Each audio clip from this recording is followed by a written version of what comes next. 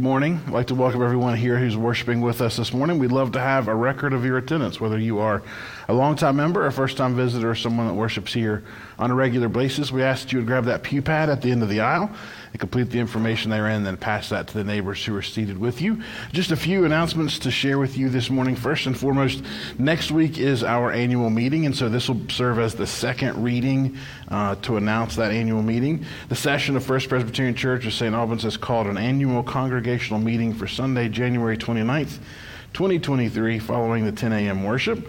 The purpose of the meeting is to vote on the nominees for the office of elder and for trustee, to review the 2023 budget, which is approved by session, and to approve the 2023 pastor's terms of call and review the 2022 annual report.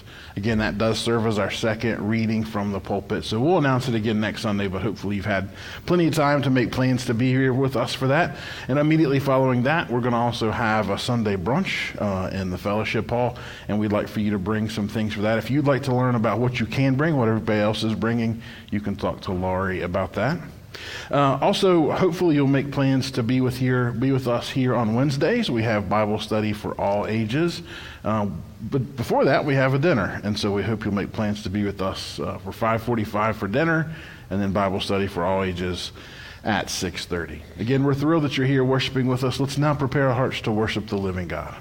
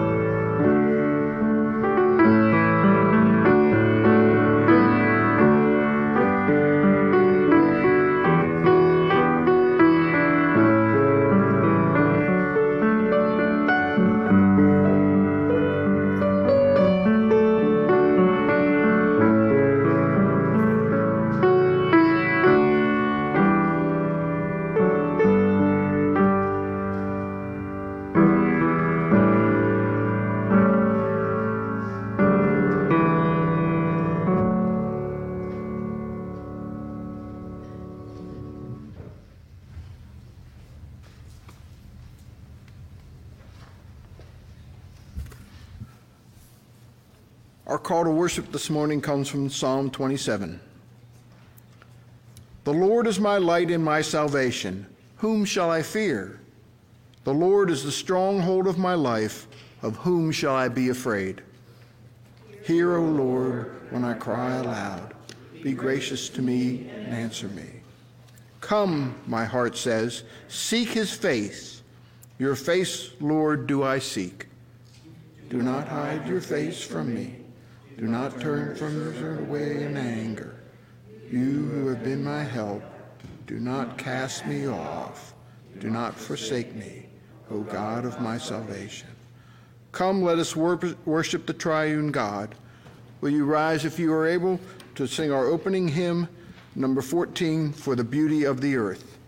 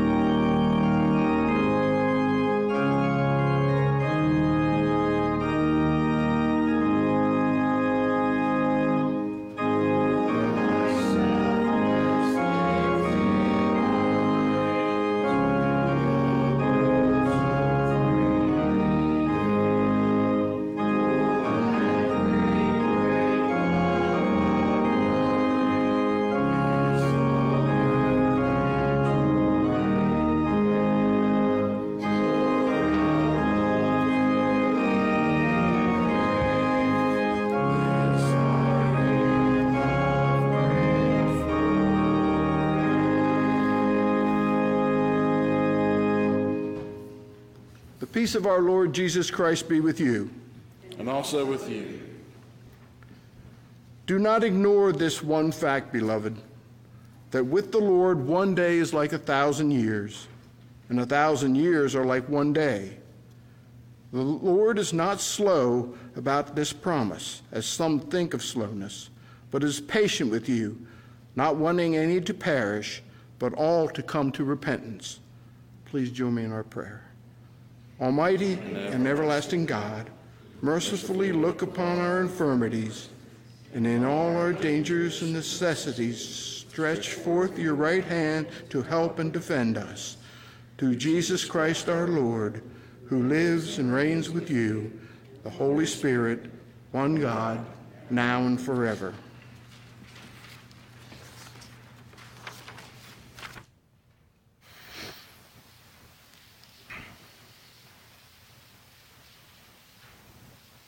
Amen. Friends, hear the good news. Who is in a position to condemn us? Only God. Yet he sent his Son for us. He lived with us. He died for us. He rose again to a new life for us and is seated at the right hand of God the Father Almighty. The Apostle Paul reminds us that he prays for us.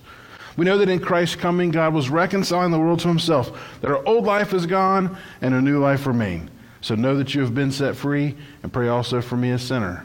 Amen.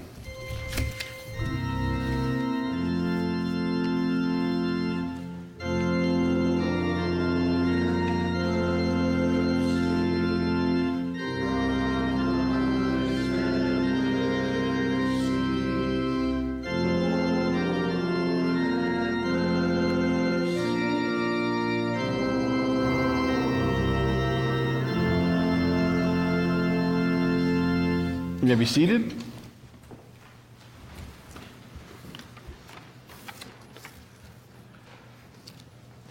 The Old Testament lesson this morning comes from Isaiah chapter 9, verses 1 through 4. But there will be no gloom for those who were in anguish.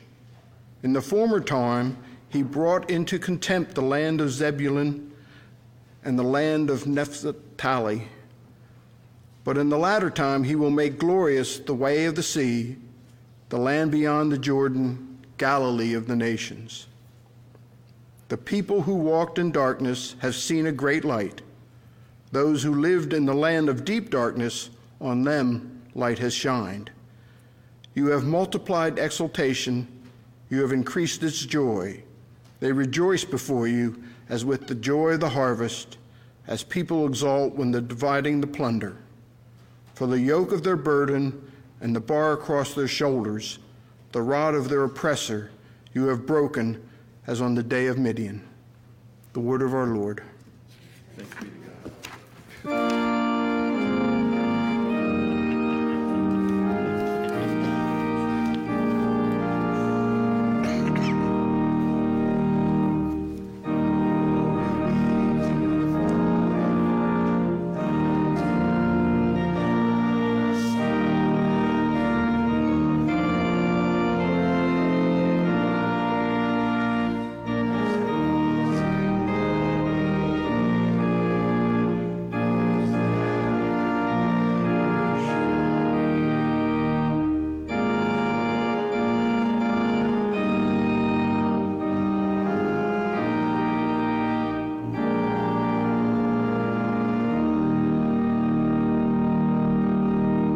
You may be seated, and at this time I invite the children forward for a children's sermon.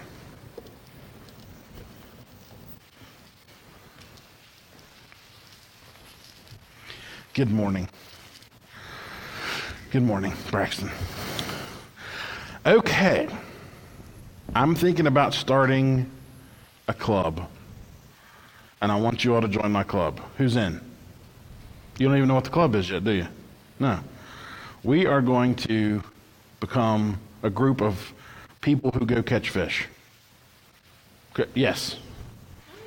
Always goes fishing. He goes fishing a lot. Does he catch them? Yeah. Okay.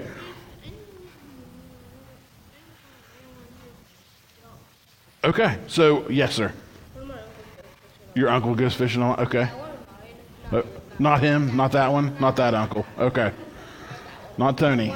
One of the other ones is a better fisherman than Tony. North Carolina. Yeah, he lives near water, doesn't he? Yeah, I've heard about him. So are you still in? You two ladies still want to be fisher people, anglers? Yes? Maybe?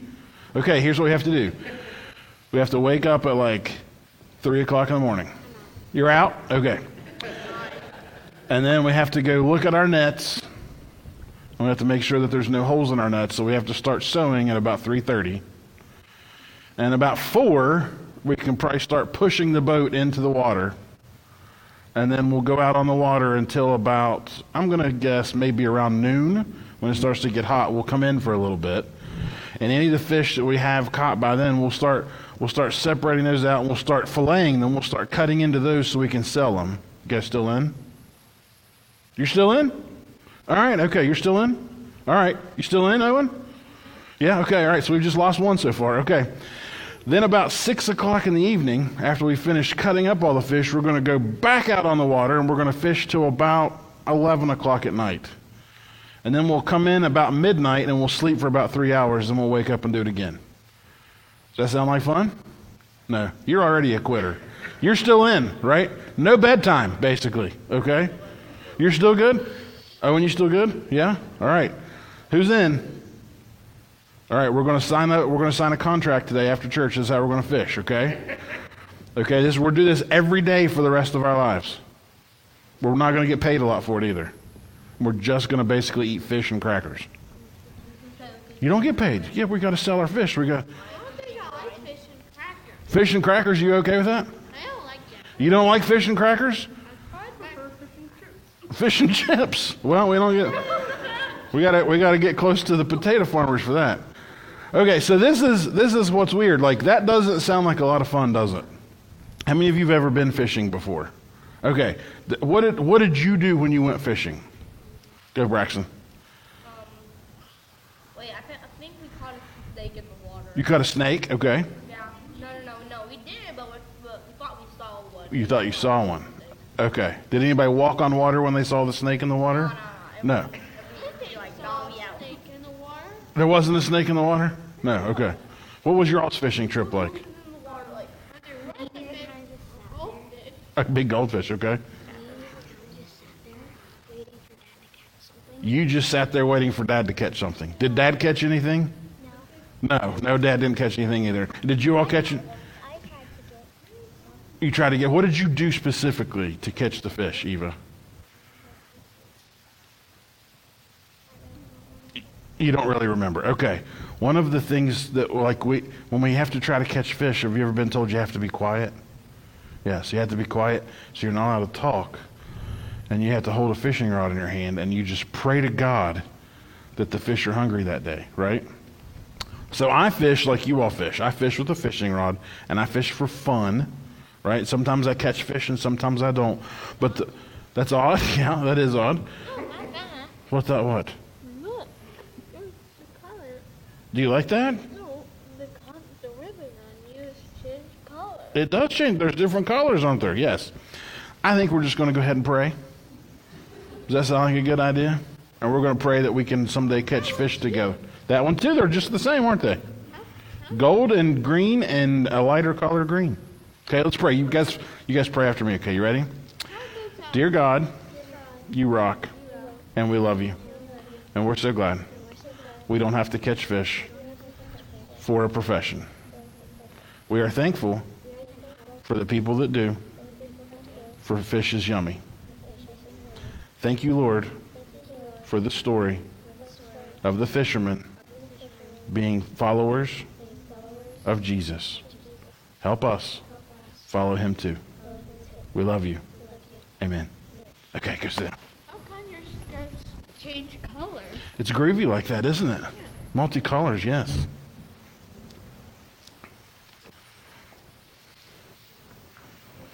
I invite you to turn with me to Matthew's Gospel, chapter 4.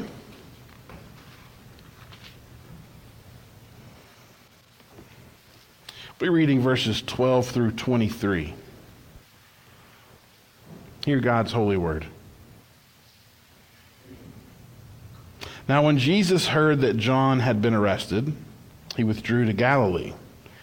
And he left Nazareth and made his home in Capernaum by the sea, in the territory of Zebulun and Naphtali, so that what had been spoken through the prophet Isaiah might be fulfilled.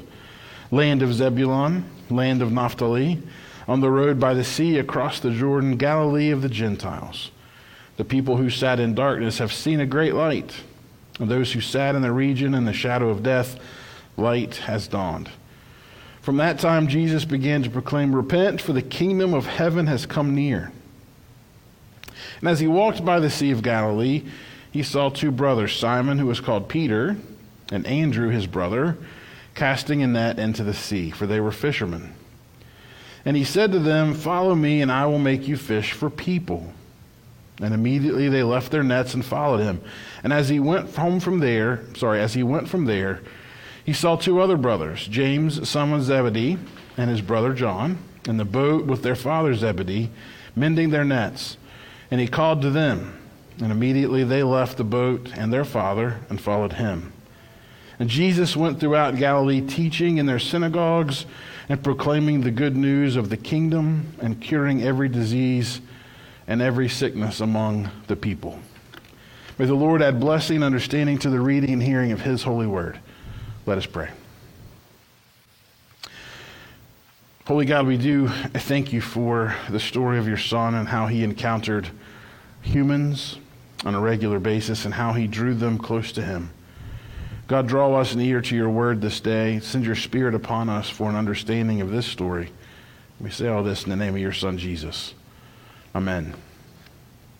Fishing is something that I was taught to do at a very early age. I think I was probably 4, maybe 5 when I got my first fishing rod and reel. I remember it was my birthday, and we were having my birthday party at Chief Logan State Park, and that's what I got for my birthday was a tackle box and a fishing rod.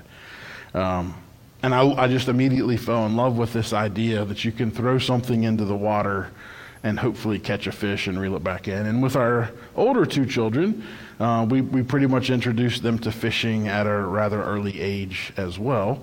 I think Mackenzie was maybe 2. We have this cute little picture of her at Summersville Lake, and she's holding like I don't know if it was a Scooby-Doo or Mickey Mouse fishing rod that she had. Miller was about 4 when we finally calmed him down enough to let him fish. And then the 2 little ones are the ones that you know on a regular basis.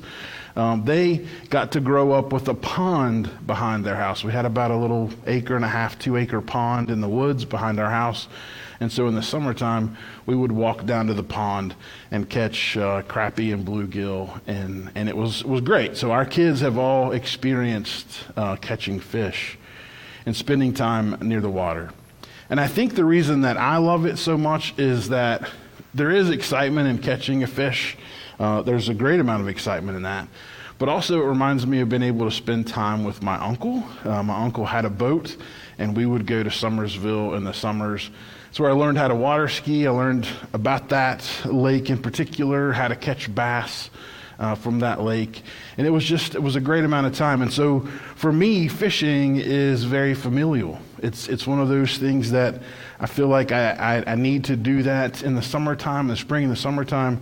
I will say I used to get in trouble for fishing. In fact, Mackenzie had a little solo in a Christmas play one time, and I happened to be catching quite a bit of fish at Beach Fork Lake and just missed that singing thing. So I don't fish as much as I used to because of that. But that's something when I say that I like to fish, I used to like to fish a lot more than I do now. It's a deceleration in life for me. As much as the craziness of the world is going on, to be on the water, to just be able to just sit and chill and hopefully catch something it's just great. It's a great hobby. And I'm sure that you all, if you don't like to fish, you probably have a hobby. It's something that you really enjoy doing. It helps you get centered. It helps you be in a place in life where you find enjoyment, right? Now, as I said to the children, fishing professionally, radically, completely different than fishing for sport or for hobby. And the story that we read today about these anglers who were fishing professionally is kind of it's a neat little fish story, really. And I'm willing to bet that you've heard this story preached a time or two from the pulpit. Regardless of which cycle of the lectionary we're in, Matthew, Mark, or Luke, all of us, all three of those gospels are preached on a regular basis. It's typically called the call of the disciples. But really, it is truly kind of a fish story. If we know anything about the ministry and life of Jesus, we know that he called several men specifically to follow him, to help him in his ministry, to be trained directly by him. But he also brought other people alongside him as well. It wasn't all just people that were fishing on the Sea of Galilee. There were several women, and that would have never happened. The women would never be able to be anglers on the Sea of Galilee. That was just not what happened in the first century. But other women followed him as well. So I don't want to exclude the fact that Jesus did call women towards him. But this specific story is about the call of these first few men. Our text last week from John's Gospel may a little bit be confusing, especially because it mentions Andrew and Simon Peter, the way that kind of call took place. But if you think really about the way that John's writing that story was mainly about Jesus, about how John the Baptist pointed to Jesus as him being the Lamb of God, and then these other people, Simon, Andrew, James, and John, ended up following Jesus as well. But that story doesn't have to make this story inaccurate, and this story doesn't have to make that story inaccurate. We know that those people followed Jesus, and we know that professionally they were fishermen. But this week, Jesus specifically asks them to follow him. So I don't think we need to try to meld those stories together or make them be something that is counterintuitive to each other. And I think it's kind of really about maybe how they noticed Jesus' aura, and maybe were smitten with how amazing Jesus was, just being able to be around him in his presence. If you think specifically about the woman who had the bleeding disease, she noticed that same kind of aura about Jesus. She just reached out and touched the hem of his garment and was healed, and he felt energy leaving her. So people were naturally drawn to this Jewish preacher from Nazareth. And I think that's kind of how I like to imagine, John's storytelling about how James and John and Simon and Andrew came to follow Jesus. But there's something different about being smitten by somebody and then actually following them in life, becoming one of their students. Now, John, we find out, is in jail, and Jesus returns to Galilee.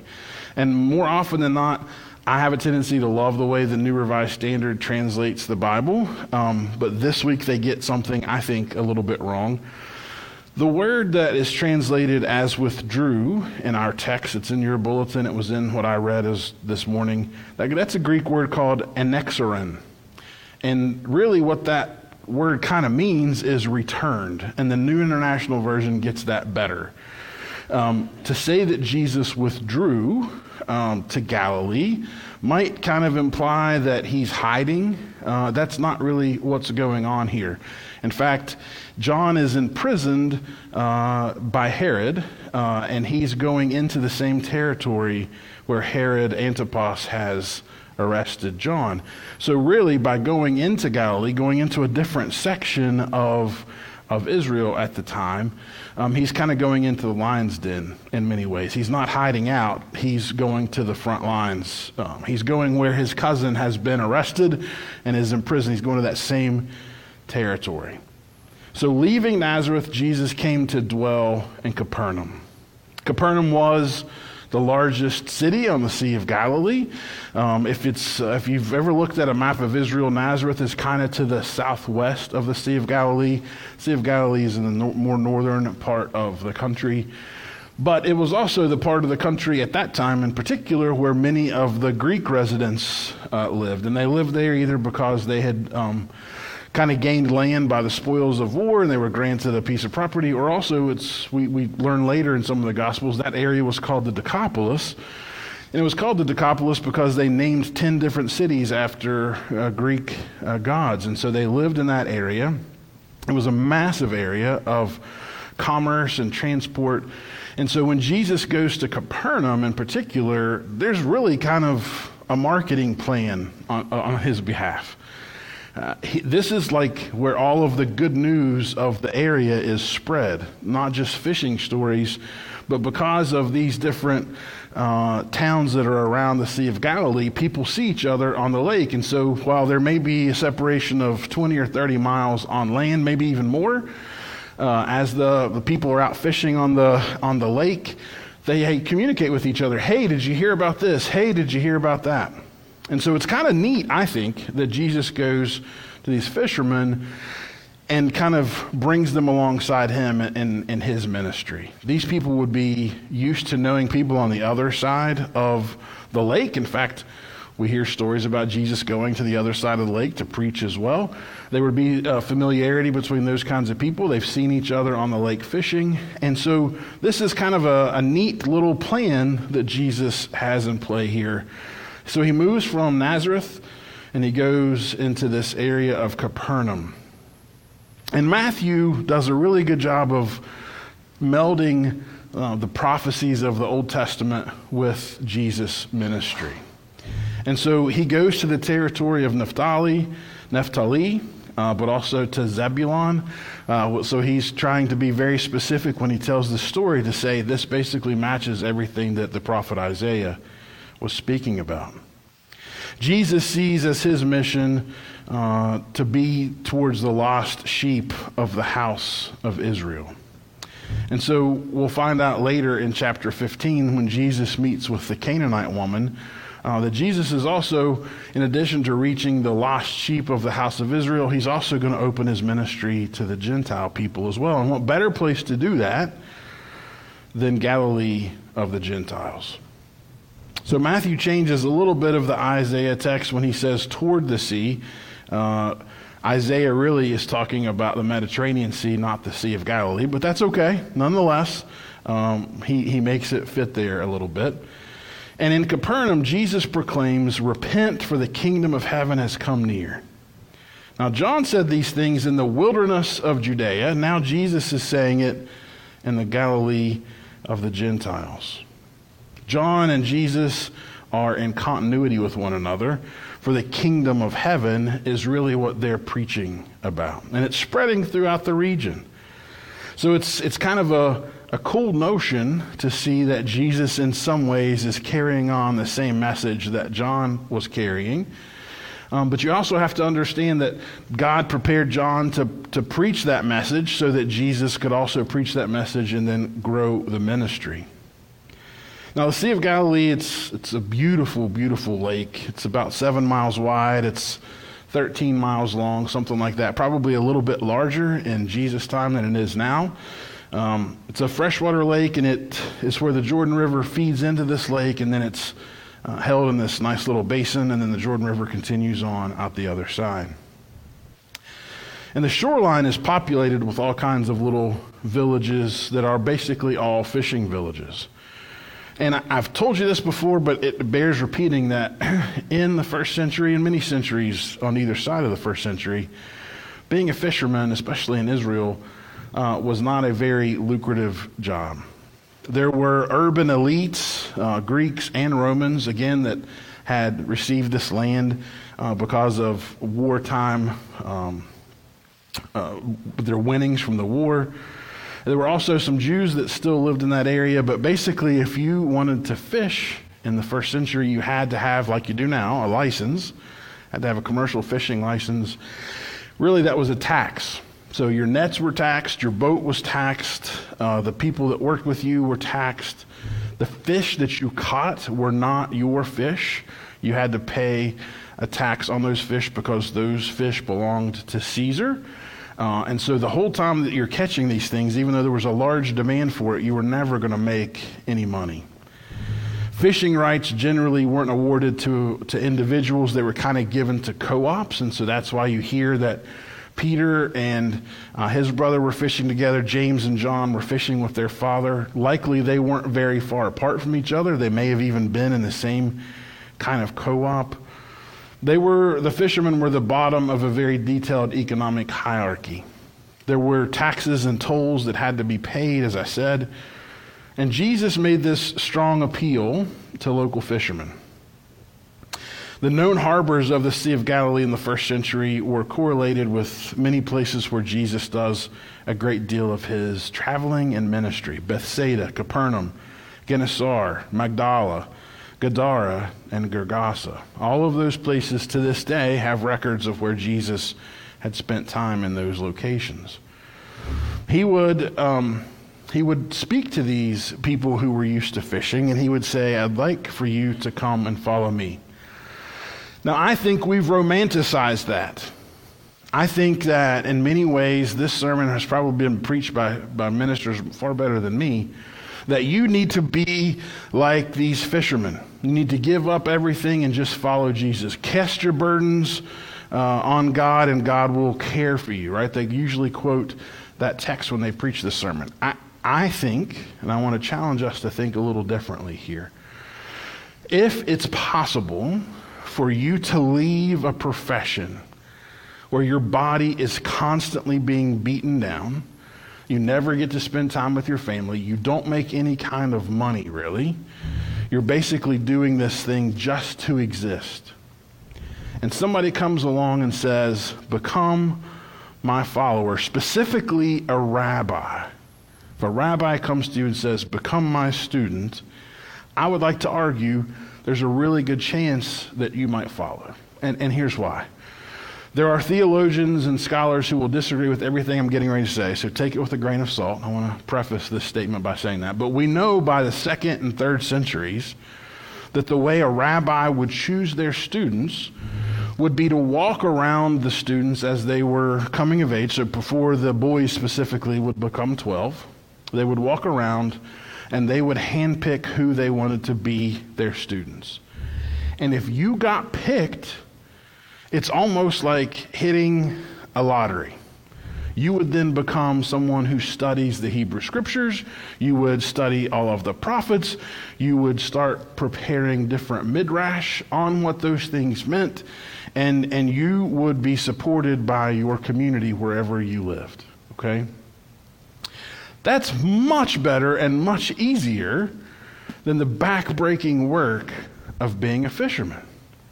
So chances are, if a rabbi comes and walks into your town and says, "Hey, become one of my students," I think there's a really good chance that they would leave what they were doing, leave their dad in the boat even, right? James and John left Zebedee in the boat and followed Jesus. And I'm not trying to say that there's not some yes on their part, but if you want to kind of follow me through on this theory, when Jesus died, what did the disciples do? They went fishing, right? They returned to the thing that they knew how to do best. We tried it. We thought we were going to follow him. We thought he was going to make our life better, but gosh, I guess we were wrong about that. Let's go back out on the lake. Now, we know from John's gospel specifically that Jesus met them on the shore, and Peter jumped into the water and swam to Jesus once he recognized who he was. So in many ways, I don't think that what we need to look at and pay attention to most closely is the devotion of the disciples. I think it's really important for us to look at Jesus calling people that had already been picked over. They'd already been skipped.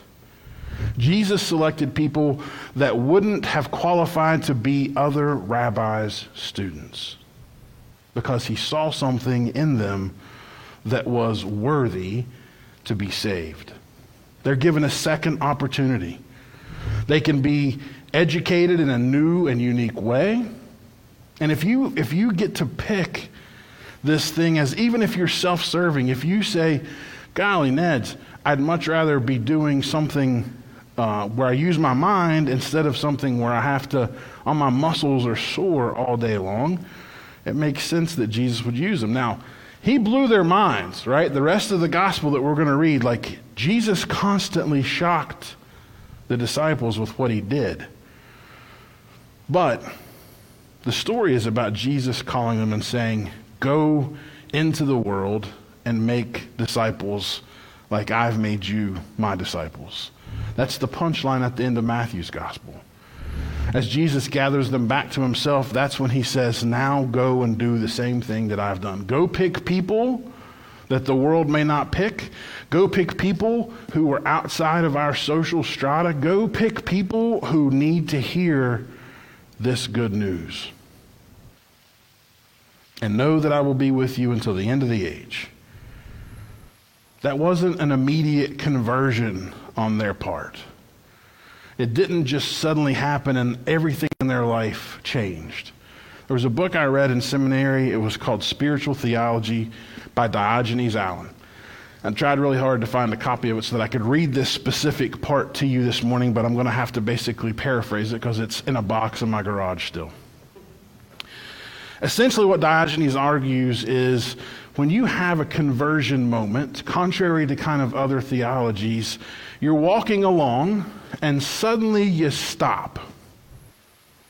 And you think, am I doing things correctly? Maybe I need to do something differently. And you make a slight turn. Diogenes Allen would say that's true conversion, is stopping one thing that you're currently doing, thinking about it, and changing directions. And then as you continue on, as you walk in that new direction, you're learning how to do things in a new way. And at some point in time, spiritually, you recognize that God has something to do with this, and you cast your attention to God. And as I'm reading this book as a little Baptist boy, and I'm in seminary and I'm thinking, my goodness, this makes so much more sense. That's the day that I realized I was Presbyterian, because this Presbyterian author had just described what I had felt my entire life. Yes, at church camp, I had recognized how sinful a person I was, and I wanted to stop it, and I prayed a prayer, but guess what? 5 minutes after I prayed that prayer and I stubbed my toe on a rock on the way back to my cabin, I didn't scream out, holy, holy, holy.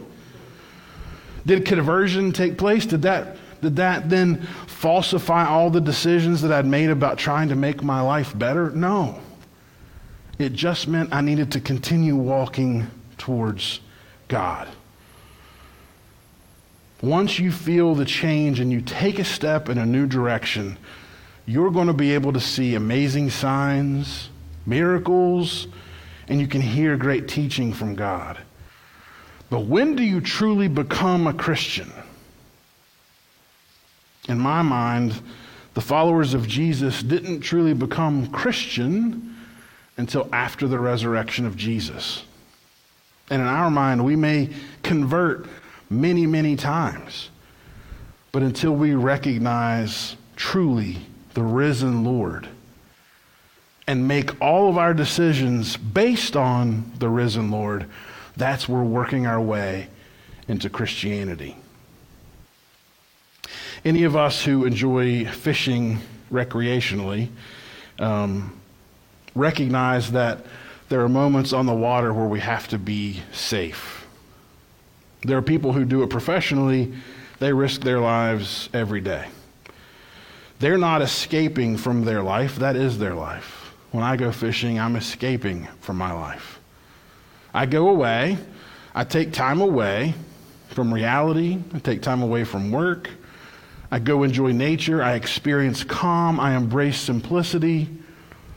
And then I return to life. Maybe you do that at the beach. Maybe you do that by going into the mountains, into a cabin.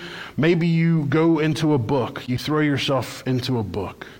But all of us somehow vacate the rigors of life in order to be entertained and have enjoyment. But when we vacate normality, the objectives and the expectations of normality tend to change. Rarely, if ever, do I give a second thought to the idea of pleasing God with my spare time. Mostly because I can rationalize that God gets so much of my work time, I'm not going to let God have my personal time. It's a battle that I fight on a regular basis. This is where I recognize I'm still in the process of converting. I'm still like those disciples that are on the ship that are willing to follow Jesus wherever Jesus takes me until there's some discomfort in what Jesus has to say to me. I'm not all the way there. I'm still figuring out how to follow, how to say yes to God. What would it look like for me to vacate to Jesus with no preconceived notions what I might get out of that decision? How is this going to help me by following Jesus? See, I think that's the beginning of the disciples' ministry. They thought their life would be better by following Jesus. What if your life gets worse by following Jesus? Would you still follow? What if you had to hide your faith? Would you still proclaim it? What if you were scared to death that somebody would knock on your door and take you away if you were in fact a Christian? I don't know how I would answer those questions. I have a tendency to think that I'd like to protect my family. Does that make me not a true follower, a true disciple of Jesus? Where would Jesus ask me to fish? Where does he want to send me to make me a fisher of people? Where does he want to send you? How are you following Jesus dangerously? What's holding any of us back? Where would Jesus send us as a church to fish? Who wants to go fish for people with me? Because Jesus is calling us to go do that very thing. May all of us prayerfully consider seeking to do the will of God. May we embrace that call in our lives personally, but let us do this also as a church corporately. May we do it in the name of the Father, and the Son, and the Holy Spirit. Amen and amen. Now let us stand and declare that which we believe in the recitation of the Apostles' Creed.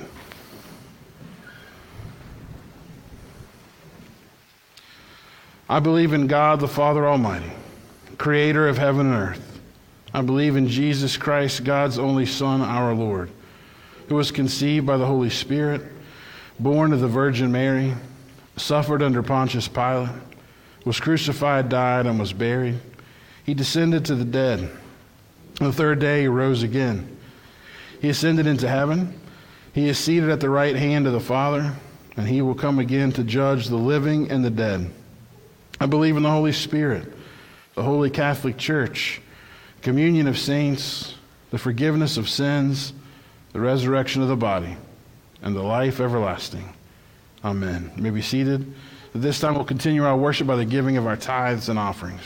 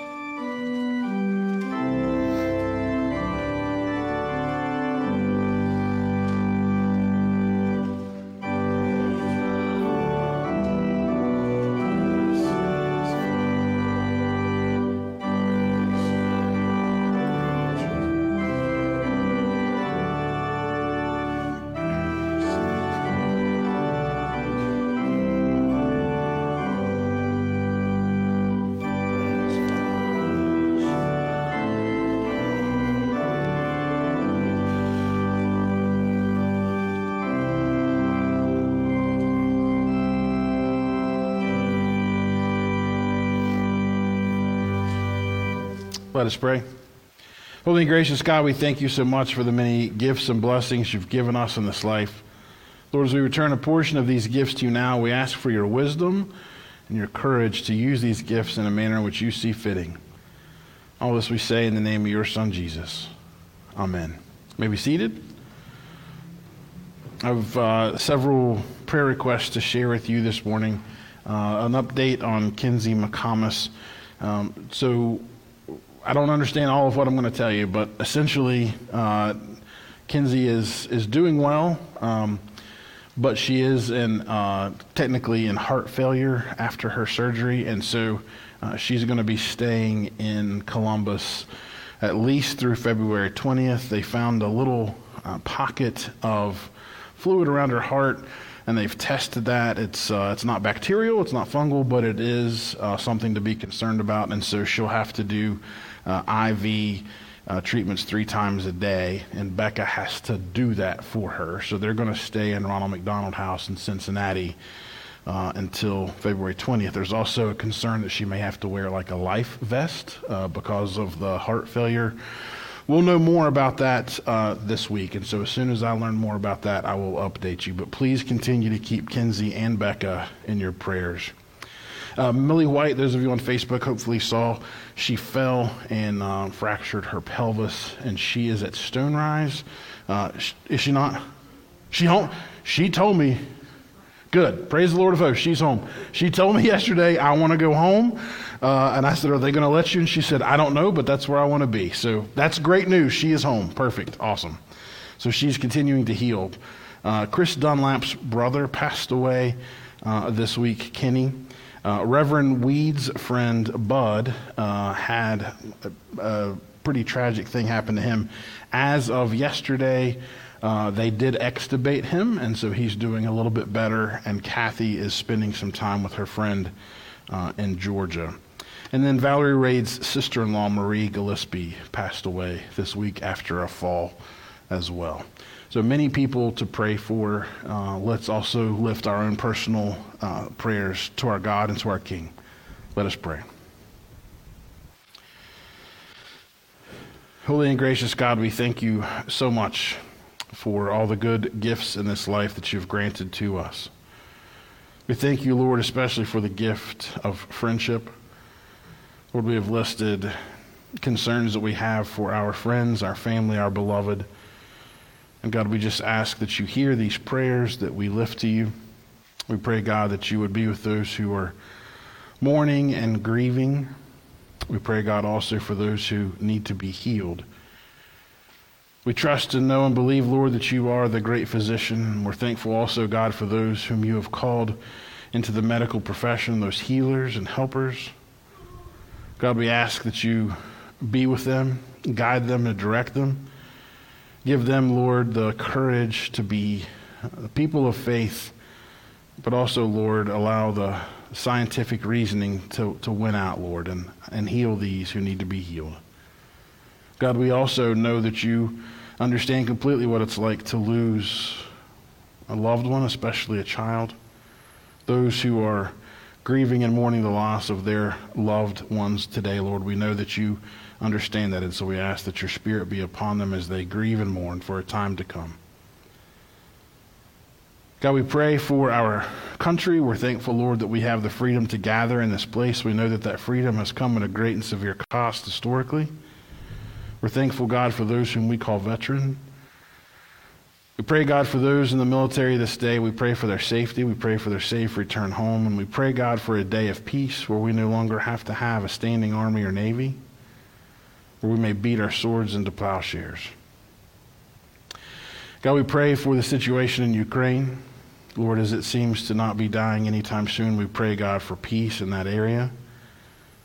We pray for those that we call our enemy. Although we don't always understand this, Lord, we know that you ask us to pray also for our enemies. We pray, God, for our president, for the leader of our nation. We pray for our state and local leaders, whoever govern over us. We pray, Lord, for our neighborhoods. We pray for the children in our neighborhoods, the school districts. We pray for their safety. We pray, God, for you to call us to be fishers for people. Forgive us for where we have failed you, Lord, in that endeavor in our life. But, Lord, also we trust and believe in your grace. And we pray, Lord, that you would guide us and direct us as your faithful church to be people who proclaim your name in this world. God, because we are a community of faith, we pray for those who are seated to our right and to our left, in front of us and behind us.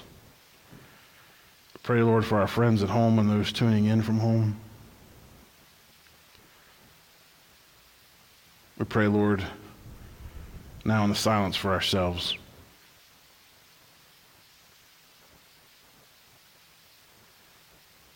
God, we are amazed by your grace and the glory of your ways. We thank you so much for sending your Son to earth, that he showed us how to live and taught us also to pray. Our Father, who art in heaven, hallowed be thy name. Thy kingdom come, thy will be done, on earth as it is in heaven. Give us this day our daily bread, and forgive us our debts as we forgive our debtors. And lead us not into temptation, but deliver us from evil. For thine is the kingdom, and the power, and the glory forever and ever. Amen. Please stand as you're able for our closing hymn, hymn number 321, The Church's One Foundation.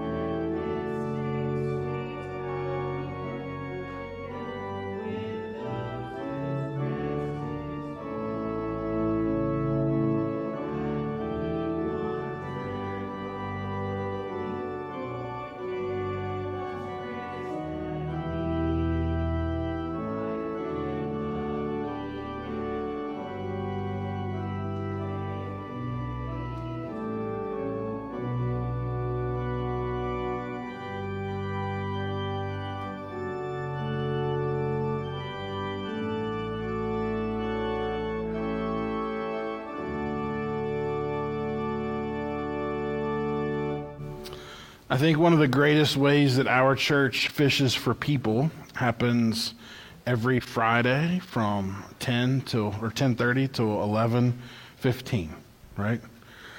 When we get the littles that come into our church, and 3 of us read a book and do a craft and make a snack. And God sends us these littles every Friday, right? And we don't have to do a whole lot but love them. Imagine how much love we could give to more children than that, right? We have that energy. Miss Donna leads us, she guides us and directs us. In fact, if you want to help, they're meeting right after church today in the parlor. She could always use more people to help with the littles. It's the easiest way for us to be followers of Christ is to let the little children come to us. It's not just the little children that need to learn about Jesus either. This world is filled with people who have no idea what it's like to have Christ as King. Let us all get the energy, the effort to dangerously go into the waters of the world. We don't have to proclaim, we don't have to ring a bell, and Jesus loves you. We don't have to do that kind of crazy stuff. Just be you. Just be the love that you already are, the love that you show each other, the love you show me. Just continue being that. And if they ask you why you're different, say, come with me on Sunday morning. Amen? Now receive the blessing of the triune God, the Father, Son, and Holy Ghost. May he be with us all until we meet again, either here or his glorious kingdom come. Amen and amen. Happy Sunday.